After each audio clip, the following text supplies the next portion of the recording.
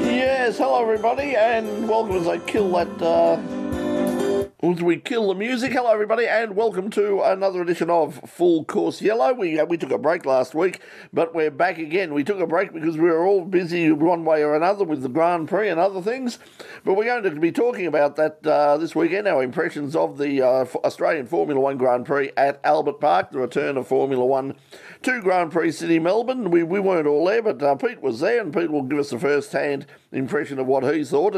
It seemed from the outside, looking at from where I was sitting at home, it seemed to go very, very well. But joining us this week on the program to get everybody together, we've got Chris Ritchie, we've got Craig Doc Latigo, and also, as I said, we've got Peter Johnson as well. G'day, guys. How are we? All right, good evening, Brett. Pretty good.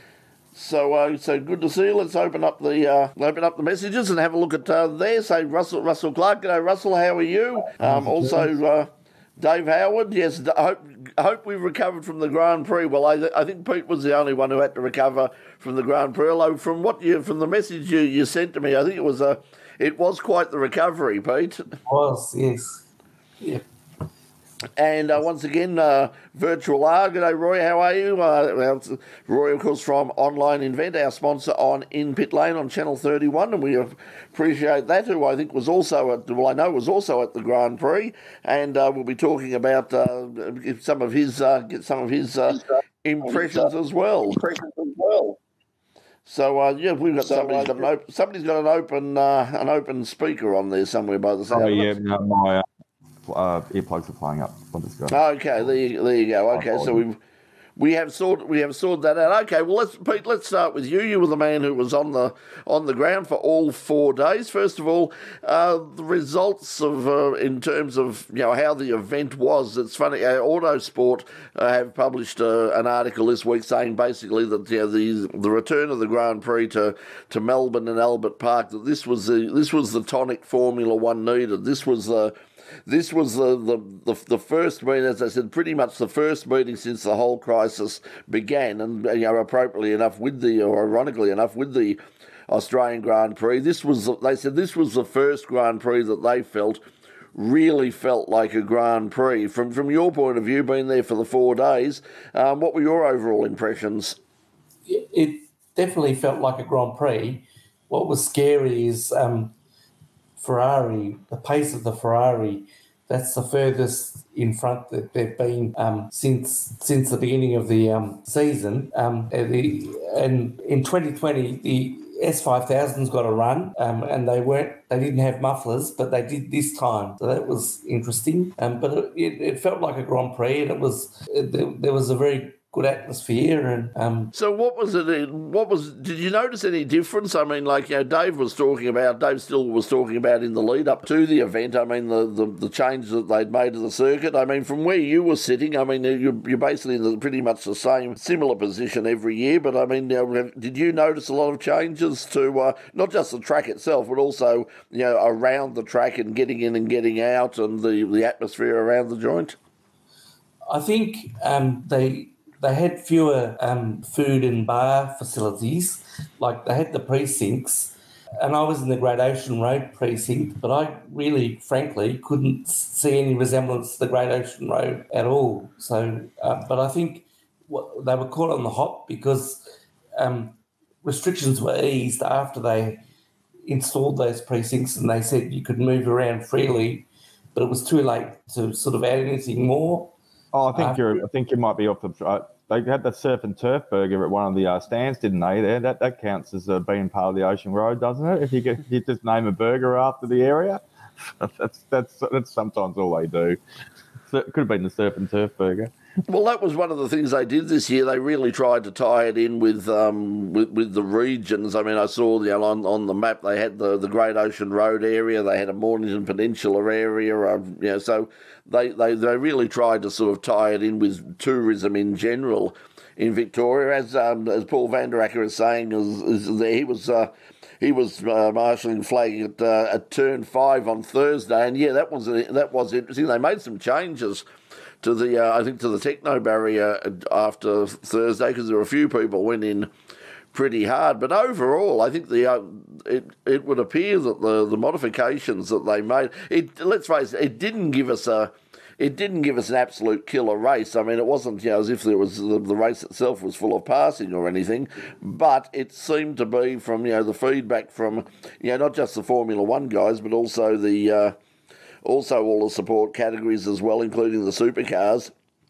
Everybody seemed to be pretty happy with what they saw there. So, and certainly the lap times were much quicker.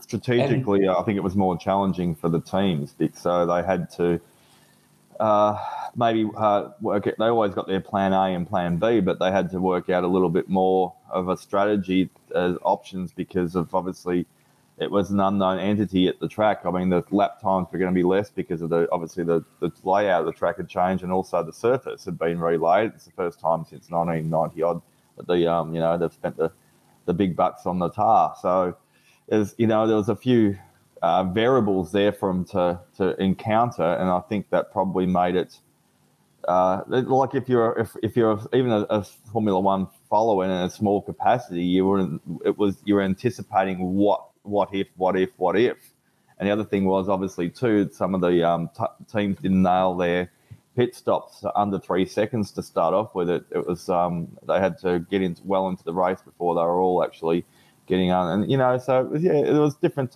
what ifs all the way through to anticipate. I think the interesting thing. Yeah, Pete, go ahead. There were overtaking manoeuvres in the midfield. There were quite a few. So, yeah, I think with the modifications of the track, as Paul is saying, that the Tech Pro barrier softened the blow, but the thing is it needed to be rebuilt every time, and I think that's part of the problem with those sort of barriers is that they do a fabulous job, but it really does. If cars go in hard and they damage that barrier, then the barrier, there is a time factor involved in having to rebuild that particular area of the track. So they made a few. I think they moved the Tech Pro barrier itself back a little bit or forward or something. Paul would know. So, but they did move that. What was your impression, Richie, on the silver screen in your lounge room? What do you think? I wasn't watching it. Okay. Sorry. Didn't see it at all. I did not see one bit of it. Oh, okay. There you go. So, so what was taking up your weekend? Was a few other things. Okay. A trip to Peter Mac.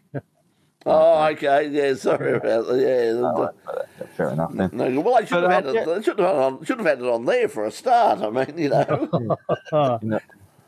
I should have overruled the remote control in the waiting room if you're in one or something like that. But I think they probably got it right with the support categories too. So that was great. I mean, it was controversial to start off with when they announced it a while ago that they were going to put S5000s and they could overshadow them and this and that otherwise. But if you get a record crowd of 419,100 and odd people going along over the 4 days, if they broke the all-time record, it was pretty much what you've got it right.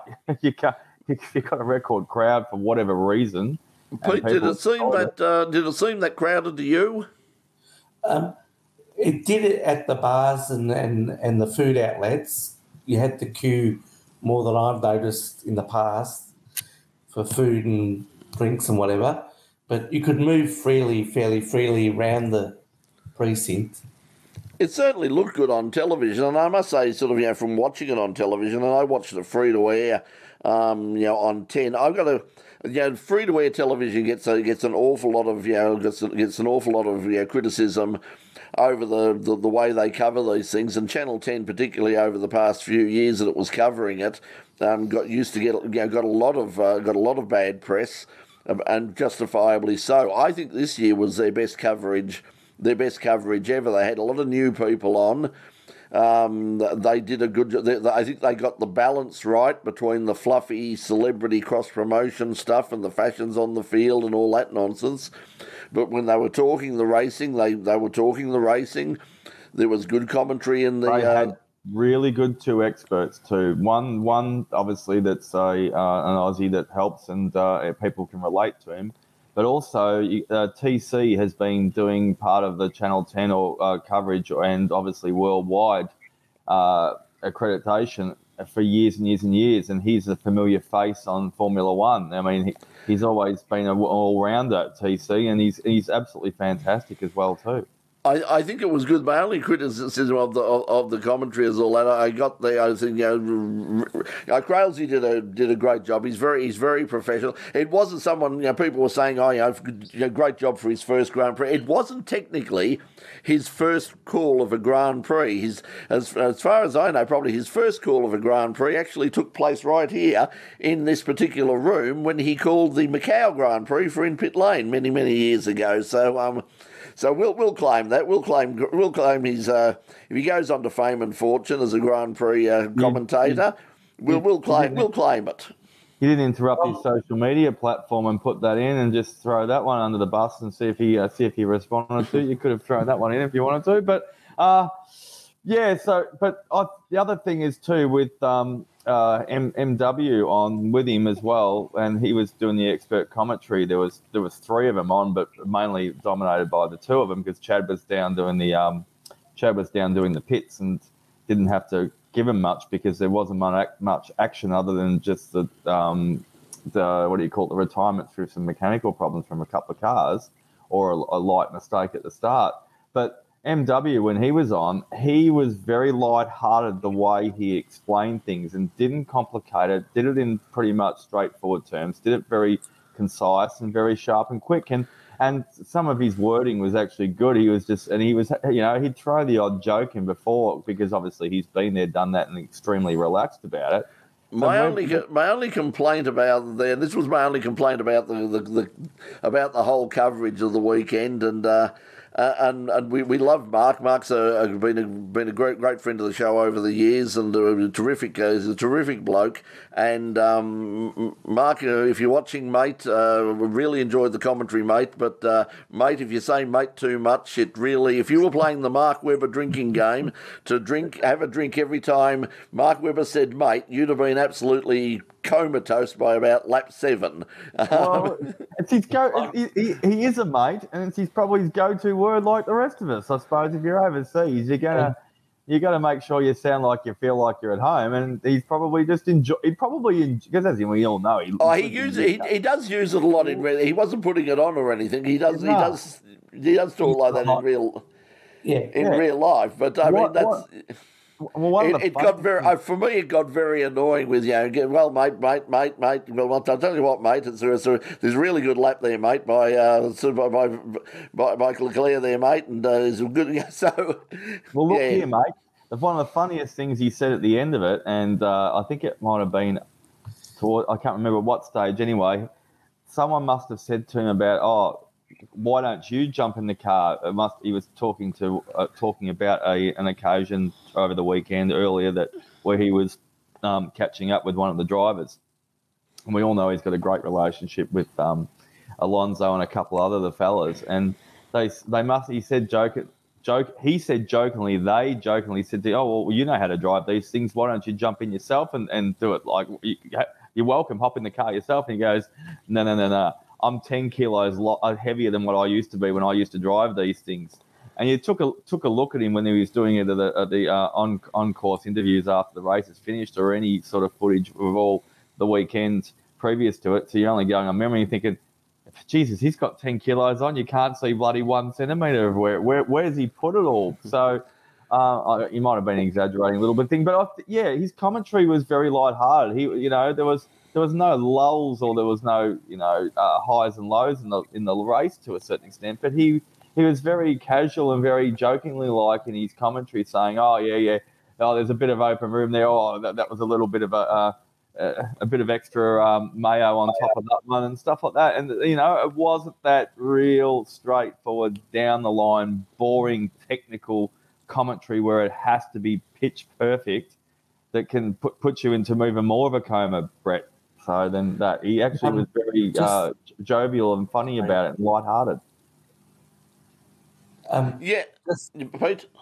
Sorry, just replying to Russell Clark. Not only were the supercars louder than the Formula Ones, but so were the S5000s, even with mufflers. But also, I read somewhere, I can't remember who said it in the comments down the bottom.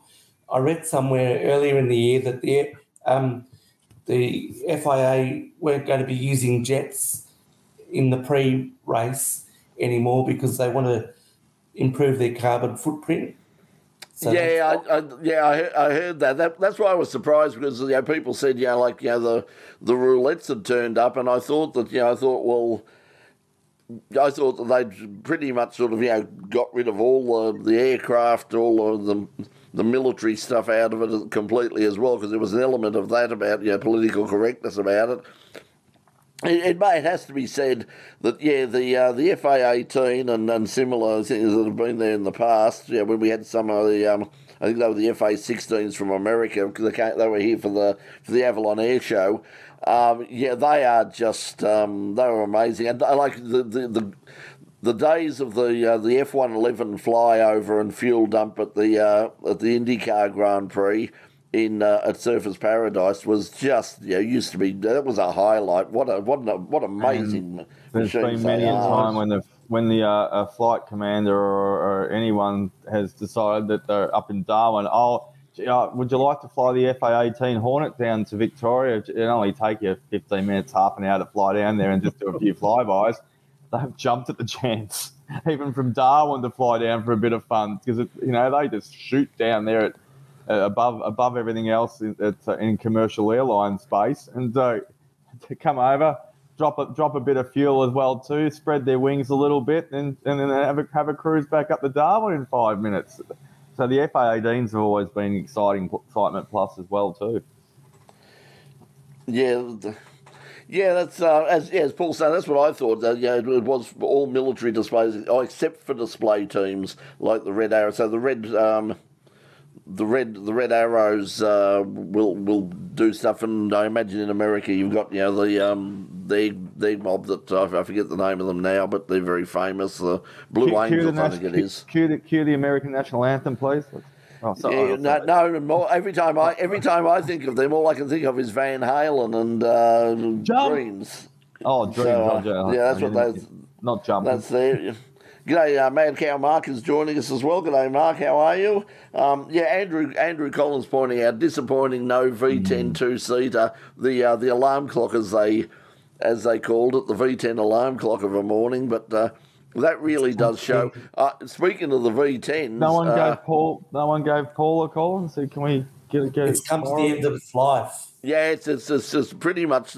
But where all the V10s were, if you wanted to see and hear V10s, have a look at the live stream, and it's still up on YouTube. Have a look at the live stream from the Goodwood members meeting last week, where they had about 14 or 15 V10 Formula One cars. They weren't going all that fast, to be admittedly, but they still sounded so much better than the current Formula One cars. Coming to the end of its life. Has it got an expiry date? Is it someone put used by or something like that? Why? Well, this is one of.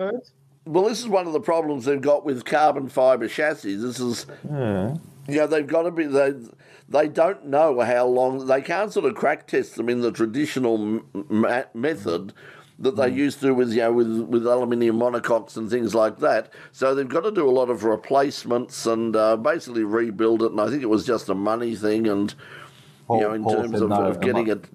Paul's just got on display and said now, has he? Yeah, I don't know. I don't know in terms of where they made the money from or who owned that, but I know that they did say in advance. A lot of composite materials go soft before they crack. Yeah, exactly. Yeah. So I think Paul Stoddard still owns it, I think, from recollection. But anyway, so he still owns it, but it's Oh well, okay, but I'm sure. I mean, you don't have to go screaming around at 200 kilometre an hour. You could just give it a bit of a flick around at 60 to 100, and not necessarily put any pressure on it. That's all I'm thinking. It's just. But anyway, let's let's go on to get onto the race itself. Pretty much a dominant performance by Charles Leclerc in the Ferrari, as you said, Pete. I mean, it was it looked for a while that Max Verstappen might give him some sort of a challenge over the course of the road, but yet again, this has got to be so worrying for Max and for Red Bull for the second race this season, in this short season already. A mechanical problem left him at the side of the track in a DNF, so he's fallen back in the pack, and because of that, just by sheer consistency and reliability, the car that everyone's saying is just not competitive this year and out of the loop is lying second in the championship at the moment. But it's not Lewis. It's George Russell. George is ahead of Lewis at the moment. But I mean, should we just hand the championship to Leclerc now? I think it's a bit soon to be doing that. But interestingly enough, when I was there, normally in previous years, we've got the build-up in the pits, when they do the warm-up coming around to the grid and all that. We get all that coverage on the big screens and the commentators, but we got some disc jockeys. So unbeknownst to us in the stands, they're actually putting Max Verstappen's car back together again frantically after discovering a fluid leak. So I think it might have stemmed from that. Yeah, I saw them working on. I mean, we saw that on the. We did see that on the Channel 10 and on the World Feed coverage that they were doing something, but they didn't know exactly. But they were obviously concerned about something before the race. So that was one thing that did get a lot of criticism. The DJs, doing the music, did get a lot of criticism from a lot of people in the lead up to the race. But so that was. That was good. But yeah, certainly Ferrari, doing very well. Sainz didn't have a particularly good weekend as well, but certainly just George Russell comment had on a that. Good one. On that, Sainz has had not a very good start to the season. Is probably the easiest way to explain it. But you've got to look at Sainz last year and look. He said he wasn't well, I think on Friday or Saturday or after whatever it was, and just needed he didn't do a bad interview with Formula One, but he was tired or something like that, had an upset stomach or something like that, so he just needed a good night's sleep. That was the Friday going into the Saturday, Saints was. So because I actually watched the interview with Carlos, but what goes back to the comment that I noticed what someone made in the day or two afterwards was everyone's forgotten, and this obviously relates to where Charles ended up with his first three races. Carlos Sainz finished every single Grand Prix last year. He did not have any reliability problems whatsoever. Generally speaking, he did not have a DNF last year. So he's very sympathetic on his car and particularly his tyres as well. I mean, he's a very, very reliable driver, and he will. And if it turns out that it's going to be that typical Ferrari thing where we have a very definite number one and a very definite number two, he's going to be in that sort of Rubens Barrichello tradition of being a very, very good number two. And it'll just obviously seals. One thing you can say is you might as well hand the Constructors' Championship to him at the start right now, and maybe not necessarily the Drivers' Championship by the end of the year, but Constructors once they get Carlos reliably out there week after week again, it's going to look good for him. So you've got to think the Red Bulls are going to be probably maybe relinquishing any development at the moment just to make sure that car week in, week out is going to be out there to give Max the chance to be able to go head-to-head with Charles, because he's got his tail up in the air at the moment and he's going to be just full of self-confidence, and he's openly said that he's not saying that I've got the championship, the trophy in my sights at the end of the year yet, but I have got confidence in the car week after week that I can push myself and the vehicle to the nth degree. I think they're all going to be very, very glad to get back to Europe for the next round at Imola, and I can just imagine the crowd that are going to be there. I mean, the Tifosi, it's just going to be. If we thought it was crazy and there was a big crowd at Albert Park, I think the crowd that are going to turn up at Imola when you've got a Ferrari and a Ferrari driver leading the World Championship. A good segue. That's a good segue, Brett. Who just out of curiosity, who runs the circuit over there, Imola? Anyone we might have heard on the last day or two? No? You don't know. You guys don't know who's president over there of Imola? Who runs the show by any chance? You guys? No. No idea. Giancarlo Minardi runs the show over there. It's his circuit. That's why he's in the news the last 24 hours. Ah, okay. Yes, that's what I thought you were leading up to there, Brett. He runs the show over there. I've seen a detailed interview of him today, though, that's all. So, very controversial. Go, Pete. And again, unbeknownst to us in the stands, they had to swap Carlos Sainz's steering wheel. And the reason he went off in the Grand Prix, in the race, was because he had issues with the steering wheel. So... Yeah, he said he had problems with that all the way through, and as has been pointed out by Roy, I mean, it's, everybody who started on that hard tyre just really never came through. I mean, it was quite warm. That we were so lucky with the weather. We really were. When you consider what it could have been. I mean, when we did the interview with David Croft, and Crofty said, "Yeah, what's the weather going to be like?" As I said, it could have been. What it turned out to be, which was pretty good weather. Nice. A few clouds, but mostly sunny day.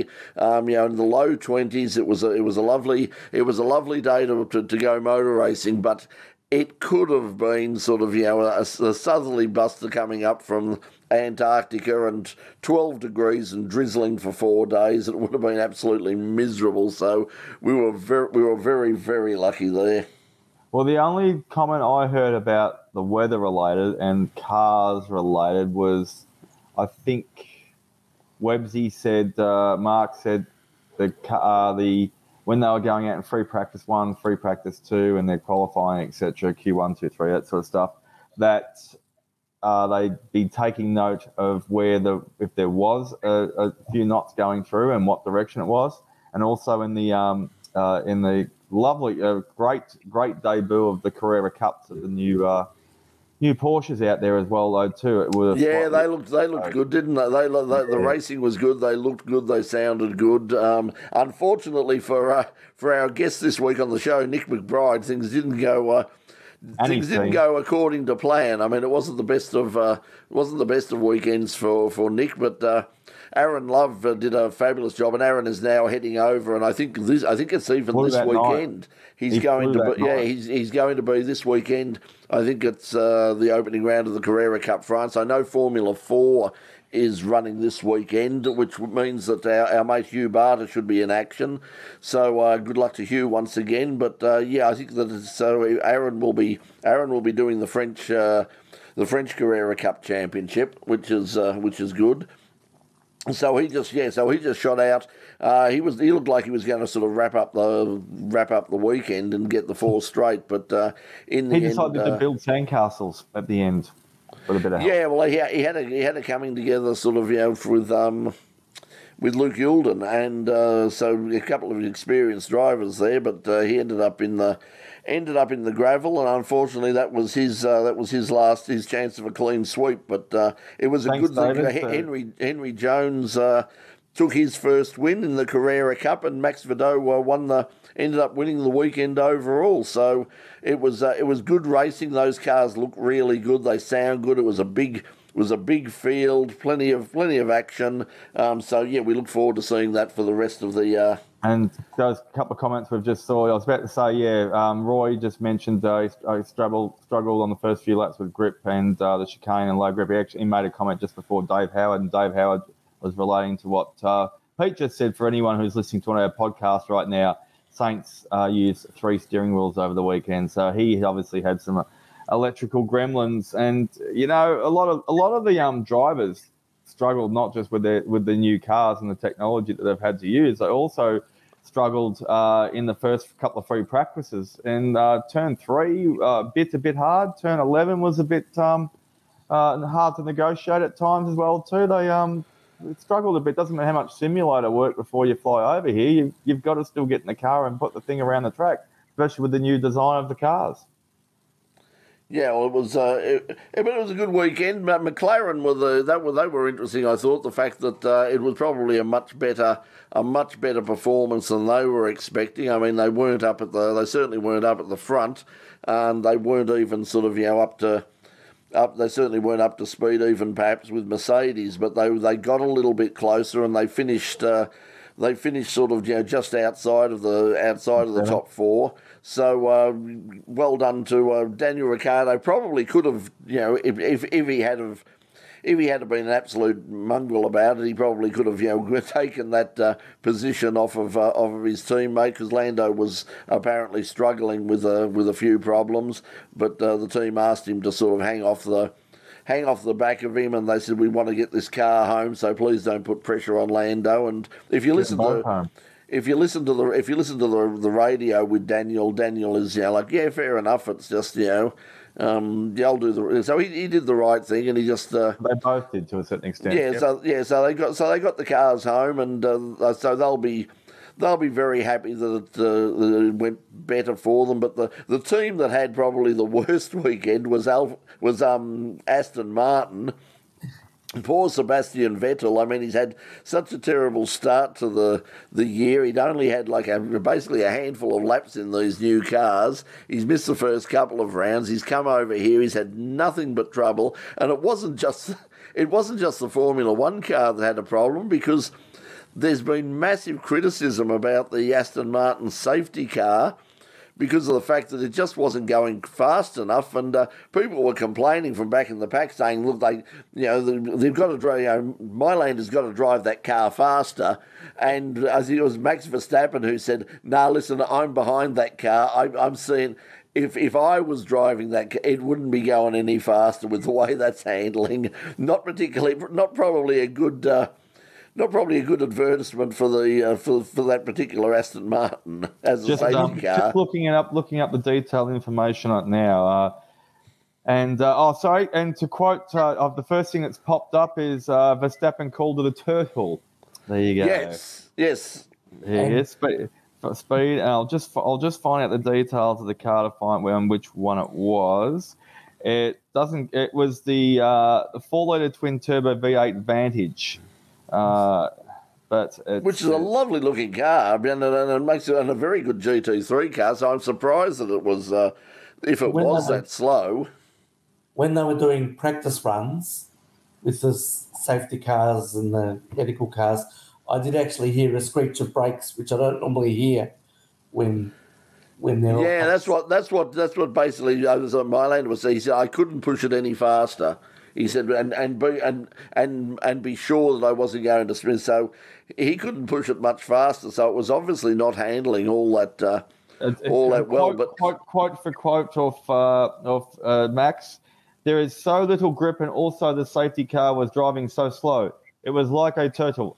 Unbelievable, he fumed. And he wrote, and he followed it up with, to drive 140 kilometers an hour on the back straight. There was not a damaged car, so I don't understand why we have to drive so slowly. We have to investigate. Well, lots of investigations. Because he quoted, for sure the Mercedes safety car is faster because of the extra aero, because this Aston Martin is really slow. It definitely needs more grip because our tyres were stone cold. So obviously they had that's the problem. I mean, that's the problem. They've got to keep them going at a speed where they can keep those tyres up and hot. So, yep. So, it's like as Roy was saying, they should be doing some upgrade. I'm sure they will. I'm sure that now once they've got it back to Europe, he did sympathise with the drivers. To be honest, I wanted to complain, but then I checked how much the safety car was sliding in the corner. I don't think there was anything more that he could give, so I didn't want to put too much pressure. Yeah, exactly. So there you go. And then of course George has chimed in. Good on you, yes. George has just been thrown a little smoky in, which is probably completely unwarranted, but he just had to, just throw a hammer at the whole conversation. Whereas it says, sorry, there was a bit more that said, third place driver George Russell quipped, "We don't have an issue with the Mercedes AMG safety car." Good on you, George. Well, as people say, I mean, that's got a bit more aero on it. It's more of a racing car, so I think that probably, I'm sure that they will take it back and they'll do some. It's been critically judged as the Merc would have been about 5 seconds quicker, which would have got some more heat into their tyres by the look of it. Yeah. So. But anyway, that's funny. Yep. There you go. Anyway, you just mentioned about Sebastian Vettel. So we had two segues. We had the owner and the guy that runs over the Imola next race where the F1's going to be, and also Seb's come up for a fair bit of worldwide criticism today. Yeah, I'm not sure. As I said, he's had a bad run. I mean, he couldn't be blamed for any of the mechanical problems that the car had. I mean, he made a. It's obviously, I mean, new track, new car. He hasn't had many laps. Well, the thing is obviously an absolute dog of a car. That's a team that's gone really badly backwards by the look of it. So especially at Albert Park, just didn't like the Albert Park circuit at all. So. Yeah, so that's unfortunate. I mean, Sebastian Vettel is still a really good driver, and that all this nonsense about retire. They're very quick to try and recover. To try and retire any driver who's sort of over 25, who has a sort of who has one or two bad rides. I mean, it's they're very quick to say retire, but. Giancarlo Minardi's called for Sebastian Vettel's retirement. It's been taken out of it. And I do encourage people not to just to look at the headlines in the mainstream media, to look at the whole article or look at the whole podcast that Giancarlo mentioned, because he does have a fair bit of credibility in the industry. He runs racetracks. He, has raced Formula One himself and has been a team owner. In fact, he owned the Minardi team before Paul Stoddard owned it, which gave Mark Webber his break many, many moons ago. But he has been around. He is well respected within the Formula One industry, and he has said that. And I don't think the way he was phrased, he was trying to be controversial, because he was asked his opinion on a lot of drivers and a lot about the sport and a lot about tracks, and it was a fairly lengthy interview. So, and I'm sure he doesn't want to be, he's just giving his opinion on where things are at, and he doesn't pull any punches, but at least he's not dancing around questions and being boring or sitting on the fence. He's actually asked questions and he's giving his own opinion on it. So, I think that's good. Credible to the guy. Well, as we move off of Albert Park, it was very successful, and who knows? Perhaps this is. I mean, it's obviously a rumor at the moment, but as Andrew is saying, the rumor is that the Victorian government have signed an extension to keep the Grand Prix in Melbourne beyond 2025. Waiting for the right time to announce it, perhaps. And obviously, I mean, we've got an election coming up in Victoria as well as the federal election, so they might be sort of putting that might be in the kit bag to sort of be trotted out in the run up to the next state election. That'd be fantastic, because it'll be interesting to see next year, because there was a lot of criticism from teams and drivers, from media, from just about everybody about the fact that it was the start of the year, the fact that it wasn't the first Grand Prix of the year, the fact that there was there was a gap between the previous Grand Prix and this one, because people were saying, well, they really didn't have enough time to go home. Some people came straight here, and that's okay for the drivers, and people who could come here and have a bit of a holiday could, sit on a Queensland island or something, or and play tourist for a week or so. But the teams had a lot of work to do, and there wasn't enough time. And I think it was actually Sebastian Vettel himself who said, if it's not going to be the first Grand Prix of the year, and we can see there are reasons why it perhaps shouldn't be, at least let's have it sort of, let's have those 3 or 4 in a row, or at least pair it with something else. And it could next year or the year after, it could be with a revived Chinese Grand Prix, because that was obviously the way it ran in the. That's the way it ran in the past. Cotton socks. I think what they just make at the start of the year, and what they all can do is they can come over for a week or two beforehand, and they all secretly love coming to Australia because they openly say it anyway, but they also like the Australian holiday that they can have a week or two beforehand. Because I think if you put it to a vote, they'd be saying, I mean, pretty much everybody would be saying they would like it to be like Adelaide. They would like it to be the last Grand Prix of the year because that was the ideal solution for a lot of people, because they'd come down here, the weather was good, they could stay for another week or two. There was plenty of time to get there was no rush to get everything madly back. They could have a week or so off. So everyone except for Valtteri. Valtteri still wants it to be the first one. Yeah. Because he was over here for a good Valtteri was over here for a good stint at the start of the year for many months and weeks, and people didn't even realise he was here. Yeah, that's because he's married to an Australian. Yeah, because he's going out with a South Australian triathlete. In the past, it has been paired at the start of the year with either Malaysia or China. So, yeah, and that makes sense. I mean, if they came here if they could come here and then go straight from there and sort of work their way. But at the moment, the problem is because of the way it works, they're frittering all over the world. I mean, they started off, okay, the first two rounds made sense. They were close together. It even makes sense even to come to Australia. But now they're going to Italy for a round, and then they're going to America, and then they're going, back somewhere else. Then in the middle of June, they pop off to Canada for 1 week, and then back to Europe again. They're they're not working in terms of logistics. They're not thinking about this. But look what we've gone through lately. I mean, just be grateful we've actually got a Grand Prix back this year. I think we just should be. I am just grateful, thankful, blessed, whatever you name it. We've got a Grand Prix here this year. It wasn't cancelled. We had no other reason to. So, if they can't make a little bit of sacrifice and just jump around and just for the year, get it sorted out next year. Things will be back to normal. I reckon should just be grateful. People are, in this world just so self-entitled these days.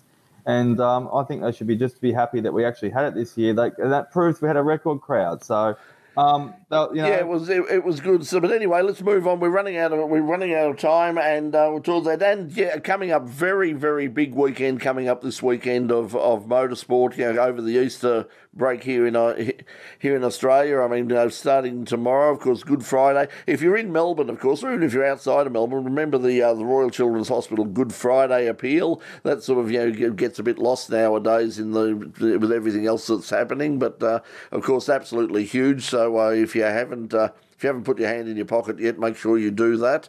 But also, obviously at Bathurst, the Bathurst 6 hour is coming up. And unfortunately, our recent guest on the program, Barry Rogers, was talking about the Mustang that they were building up for Marcus Ambrose and George Badecki. Well, it was today announced that car will not be taking part in the race. They've said that they've got a major an electrical problem and a systems problem somewhere that they just simply cannot find, and they've just said there's no point in starting it. We don't know.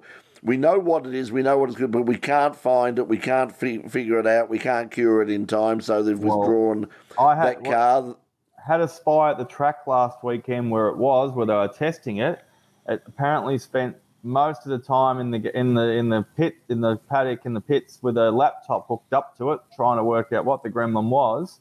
They got it up and running at the end of it for about 2 laps, I heard, and it sounded magnificent for about 2 laps, and then they got put away again. So they obviously weren't able to nut out to get it back to its finest form. So unfortunately, unlike the Bathurst 12 hour, which is going to be seen on free-to-air television, there'll be no free-to-air coverage, and it won't even be on KO as well for everybody who subscribes to either KO or Foxtel in order to get their Formula One and their supercars. It will be on Stan. So if you really, really, really want to see you can if you haven't subscribed to Stan in the past or done the trial, there is a free trial available. I'm sort of keeping my free trial up my sleeve for Le Mans because they're also covering, of course, the World Endurance Championship. So 2 weeks that will be 2 weeks, isn't it? 2 week trial, Brett. I think it's 1 week actually. Only 1 week trial, so you'll have to strategically place that right within the amount of by the hour, wouldn't you, to get that done? So.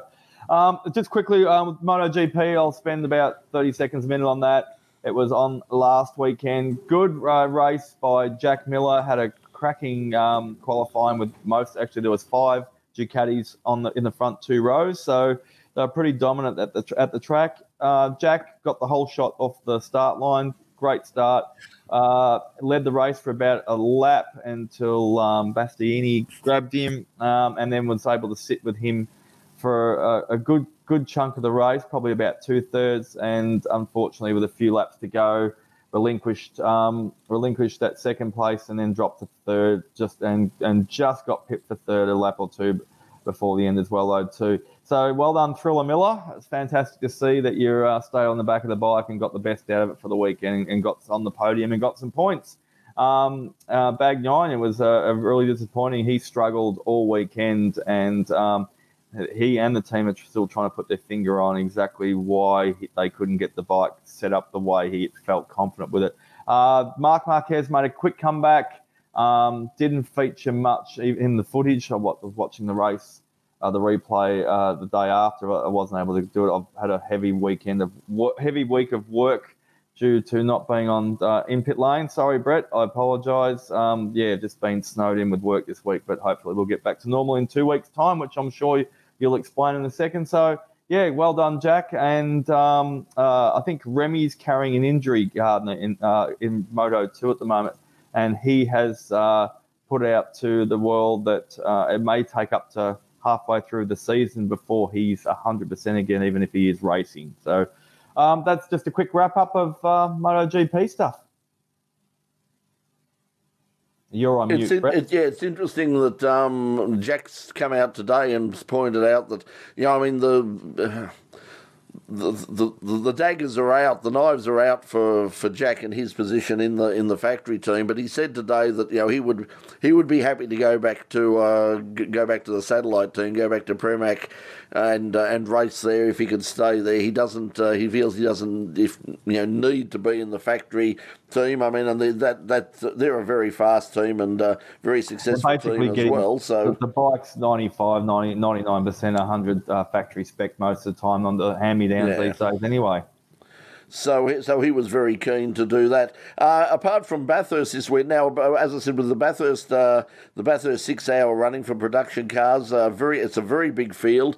So if you can get the opportunity to watch, I'm sure it'll be a very entertaining race. But also up there, TCR is running as well, and unfortunately the global catastrophe that dare not speak its name has reared its ugly head. Both Shane Van Gisbergen and Fabian Coulthard are out for the weekend in their respective cars and categories as a result of COVID, so they're not racing this weekend. I think Tim Slade is replacing Fabian Coulthard, and just gone out of my head right now as to who's replacing Van Gisbergen. It's another one of the supercar drivers. Pete, do you know who's? I can't remember.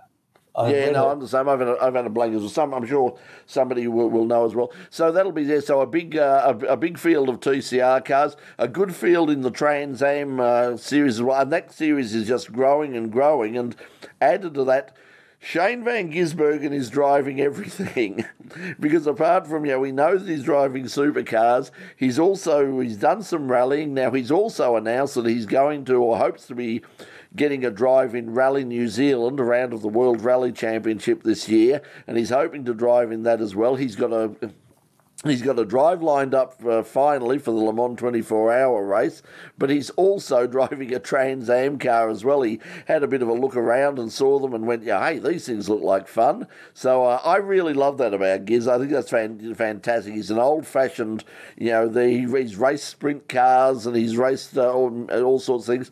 Speaking of sprint cars, this is the biggest weekend of the local sprint car season coming up. The annual Easter Trail is on tomorrow night. If you're in Melbourne and you can get down there, I'm sure it'll be an absolute packed house. Avalon Raceway, the traditional Good Friday opening to that Easter Sprint Trail. Always wanted to sort of, just follow that trail and document that and sort of do a doco on that, but you sort of never had the time or the money to do it. But it would be a lot of fun, I think, because a lot of people do that. But yes, they'll be running. They'll be running to, as I said, well, the Easter line, they'll be running at Mount Gambier on Saturday night. That's a great, and then they'll be back at Warrnambool on Sunday as well, which is another great track. So that's the traditional Easter Sprint Car Trail. And Bairnsdale's on too, which is another option for them as well too. They run this weekend as well. So that's some local speedway happening as well. But speaking of sprint cars, in a couple of weeks' time on In Pit Lane, we've got a fascinating sprint car yarn which we're going to tell you about. Somebody got in touch with me just recently and said, "Hey, you might be interested in this story." And I've got to get in touch and sort of sort it all out, but. A bit of a sort of a bit of an adventure involving sprint cars and local sprint cars and racing in America and all sorts of things. So that's just that's an coming up in a update couple of years. For our podcast listeners. The Shane Van Gisbergen obviously scenario is the Bathurst 6 Hour. He was running with Rob Rubies and Shane Smollen for this weekend. Unfortunately, they've found a Walkinshaw Andretti United great replacement. Oh, that's right. Yes, it's the Chocolate Labs co-driver. So the Chocolate Labs owner, a guy knows how to steer a bit. A guy called Nick Percat running instead. So he'll be more than decent in replacement. Okay, so that's great to great to see that that's coming up this weekend as well, and so there's certainly plenty on. There'll be stuff on the In Pit Lane YouTube channel as well. We had Goodwood last week. If you had the opportunity to see Goodwood, absolutely insane racing. I don't know what it is about, but when you get a whole bunch of recently retired and even not retired stars from the British Touring Car Championship and ex-Formula One drivers, ex-Le Mans champions and all that, and you put them into historic touring cars, it's insane. So if you haven't seen it and if you want to have a really good way to relax tomorrow, if there's nothing else on, go onto YouTube, flick onto last week's live stream from the Goodwood members meeting. Some great racing, some fabulous racing on two wheels and four. So that was great, including they had at night they had a Group C, a race into the twilight. Well, it wasn't a race, it was a run, basically, but they had a whole bunch of sort of classic Group C Le Mans cars racing, sort of running into the twilight and with the lights on and all that. It was fabulous stuff. That's a fabulous meeting. Just before we go off that subject, for quick sprint racing and a bit of fun, it may not have as high a profile as Goodwood, but it is local and it is in Victoria, and we covered it this year, and we can't wait to get back down there. This afternoon it was announced that Geelong Revival will be on for a second time this year. They were hoping that we would be able to get back down there for the event, which is traditionally in late November. They had it earlier this year, which we covered. Have a look on YouTube on In Pit Lane for that. Brett and I got down there and had lots of fun that day. We did a Nick McBride and dropped into the local servo and got our iced coffee on the morning as we went through. Not in the Porsche that Nick did, but hopefully he might be able to join us down there later on in the year. And you never know, Brett. We might actually try and get a Ducati that's hanging around at the back of this in the paddock out here and take it down there, and might even be able to do an In Pit Lane special on a motorbike down there as well too. You never know. We'll have to see. Unfortunately, once again, it's going to go back and clash with Highland Magic again, which it always does. And as I said, that's the reason we haven't covered it for the past few years, because we've always been down at Highland Magic. But so unfortunately, that's going to happen. But yes, it was a very successful meeting, and it's great to know that that's going to be back as well. Also, more two-wheel news from Paul. The Australian Superbike Series had to cancel the Symmons Plains round, and the Tailem Bend round will need to move due to the Adelaide 500. So that'll annoy Sam even more. Next round is at Wakefield Park in a couple of weekends' time. So the Australian Superbike Championship is very, very well supported, very professional. It's world standard stuff. So good luck. And the World Superbikes are back as well. They raced last weekend as well, I believe. And stay tuned, keep an eye on this. We'll see what happens. It was an article came out last week as well too. And obviously there's a controversy with Sandown and obviously Podium 1. We're going to have a complex out here in Pakenham and McGregor Road. There's everyone's trying to say, why don't we revive Calder Park? Well, there's talking about another, actually spending a few $1 million on building another, whether it ever happens or not. Probably Brett's hoping one of these gets built in his lifetime. Out in the western suburbs, a multi-million-dollar complex to support similar motor racing. So I don't know whether there's going to be any truth to that or whatever it will happen, but I have been in the 26 years of In Pit Lane, and even before, I have been to so many sort of off the record briefings and so many meetings with councils and politicians and all sorts of people regarding tracks at Melton, Bacchus Marsh, Avalon, Geelong, and out in Corio, right throughout that area, up north a bit, out towards up the Hume Highway, in that area. I've heard all sorts of places over there, and none of them have come to pass. Speaking of Calder Park, unfortunately, probably bad news in a way. On the Parked Up podcast, Mark Fogarty caught up with Rodney Jane, and Rodney is very, very hard to catch up with, let me tell you, and get anything. But he did race the first time on the weekend. He did, and that's the reason. Yeah, and that's the only reason Fogarty was able to catch up with him. He managed to sort of to bottle him up and say corner him and say, okay, what the hell's going on with Calder Park? Essentially, I mean, reading between the lines, it does come down to money. He has basically said that no, Calder Park is not for sale. Adelaide International Raceway is not for sale.